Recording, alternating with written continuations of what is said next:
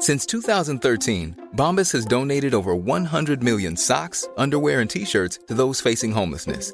If we counted those on air, this ad would last over 1,157 days. But if we counted the time it takes to make a donation possible, it would take just a few clicks. Because every time you make a purchase, Bombas donates an item to someone who needs it. Go to bombas.com/ACAST and use code ACAST for 20% off your first purchase. That's bombas.com/ACAST, code ACAST.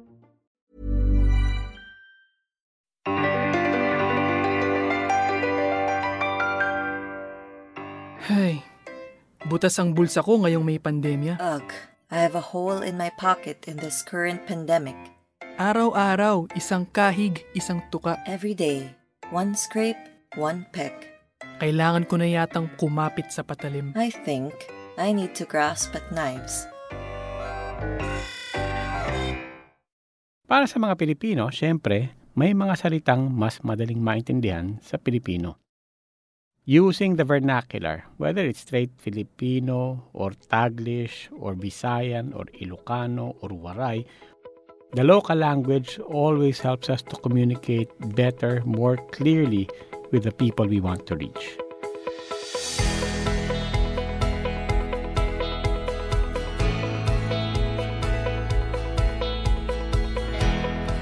Ako po si Robbie Alampay. Welcome to Pisonomics. We talk about digital finance and more importantly, we talk about the everyday Pinoy. This podcast is brought to you by RCBC in partnership with Puma Podcast. In the last episode, we covered one roadblock to financial inclusion, and that was the perception na ang mga may pera lang ang pwedeng gumamit ng financial services. As we discussed in that episode, that's not necessarily true. But there is one more thing that is a real barrier to joining this ecosystem.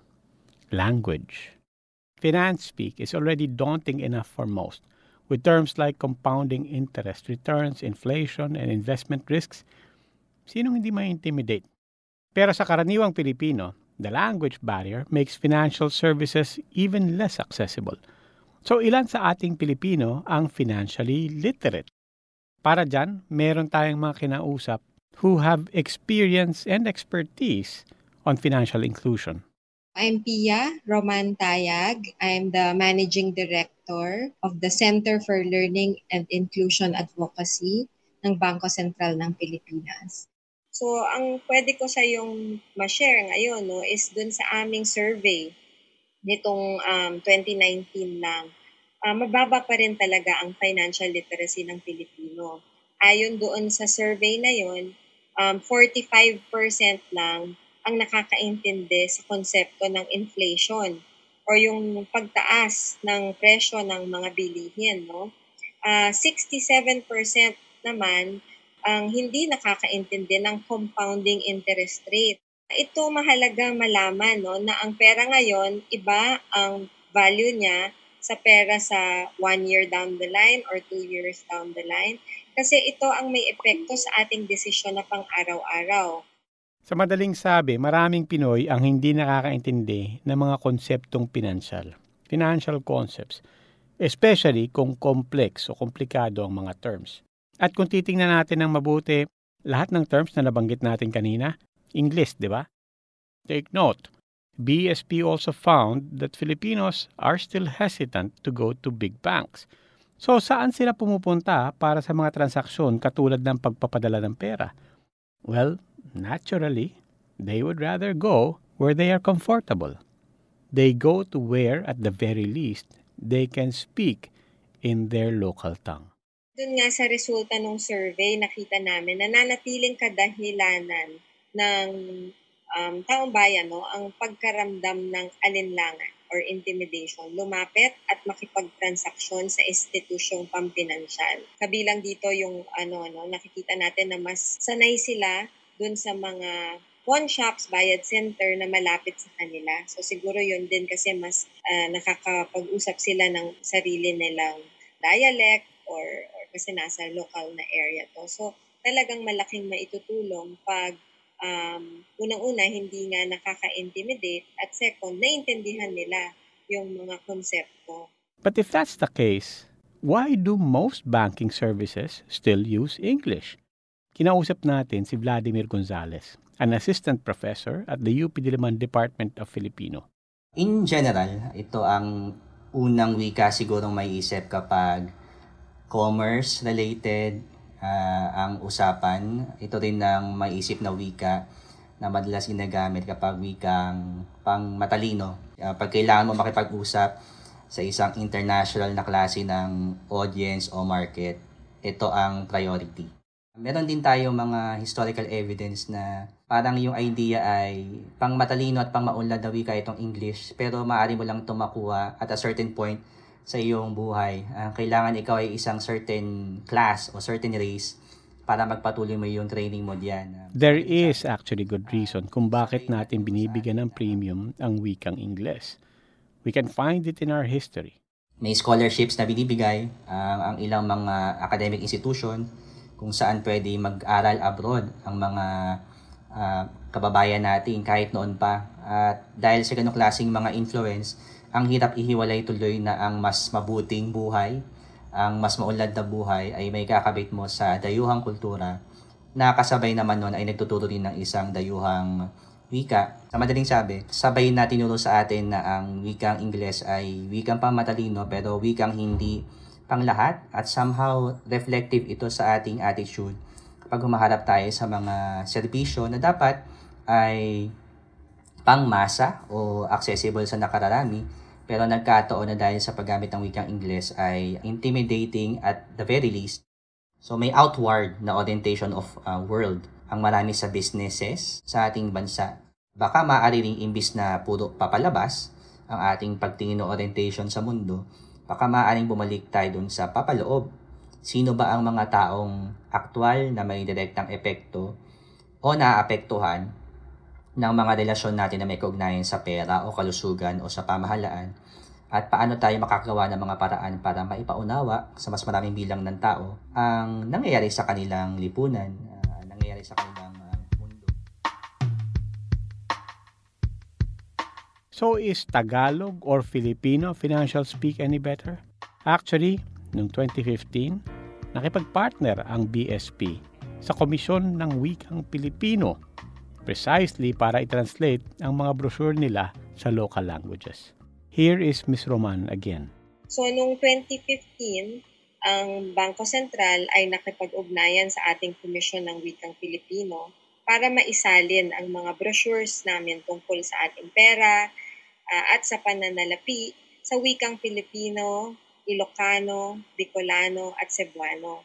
So talagang nakita namin na kailangan gamitin ang lengguwahe na mas naiintindihan.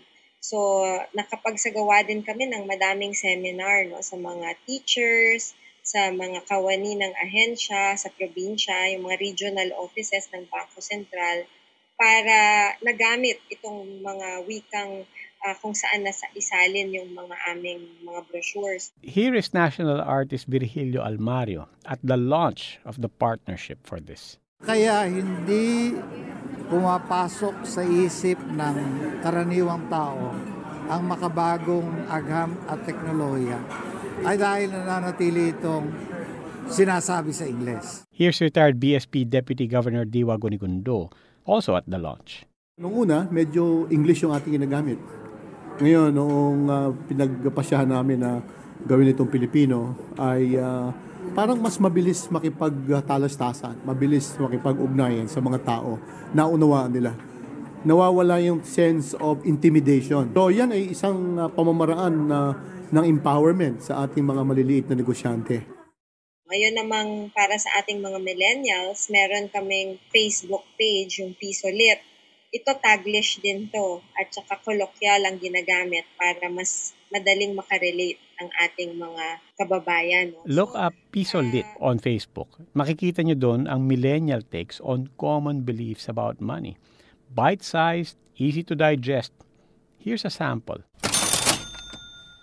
Money is the measure of a man's worth. Maling-mali, Besh! Ang kayamanan ay hindi basehan ng pagkatao. Define your own success by the meaningful relationships you build and the people you helped. It's always good to have enough money so you can use it for the good of society. Peace ulit, ang koinsensya mo.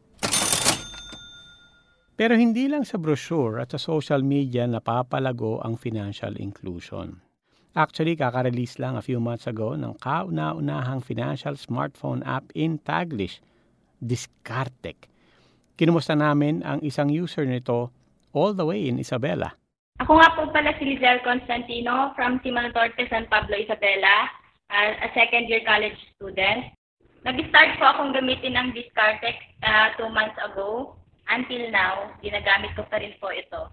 Nakatulong ba that the app was in Taglish? Kasi naka-Taglish na siya, mas madali mo na siyang intindihin. Halimbawa po yung pagka-cardless withdrawal, naka-Taglish po siya. Like, ito po, kung paano mag-cardless withdrawal, ilagay ang amount na gustong i-cardless withdrawal, confirm ng ang amount na gustong i-cardless withdrawal, pumunta sa malapit na branch ng napiling partner, may mag-generate na reference number o OTP na isi-send via SMS. Pumunta sa kahit anong RCBC ATM at ilagay ang number at OTP at amount na i-withdraw. Yun po. For Lizelle, the use of Taglish is a big step for financial services to reach Filipinos sa lahat ng sulok ng bansa. Tulad niya na nasa Isabela. Alam naman po natin na dito sa Pilipinas, hindi lahat nakakaintindi ng full English. Malaking tulong ito para dun sa mga unbanked Filipinos po na hindi nakapagtapos ng pag-aaral na yung hindi po masyadong fluent sa English.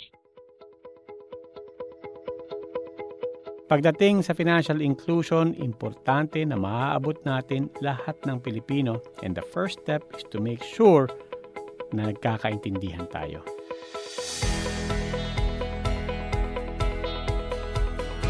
May cellphone ka ba at internet access? Yan lang ang kailangan para maka-avail ng mga serbisyong pinansyal sa tulong ng Discartec. Madali lang mag-open ng digital savings account. Walang minimum initial deposit o maintaining balance. May tubo pang 3.25% ang ipon mo.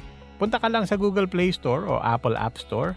Hanapin ang Discartec, DISKARTECH,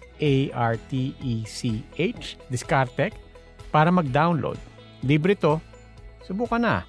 Don't forget to subscribe to Pisonomics on Spotify, Apple Podcasts, Google Podcasts, Anchor, Stitcher, or wherever you get your podcasts. Muli, ako po si Robbie Alampay. This episode was produced by Raja Aisha, George Ampil, Macy Hoven, and Christine Chung. It was edited by Carl Sayat.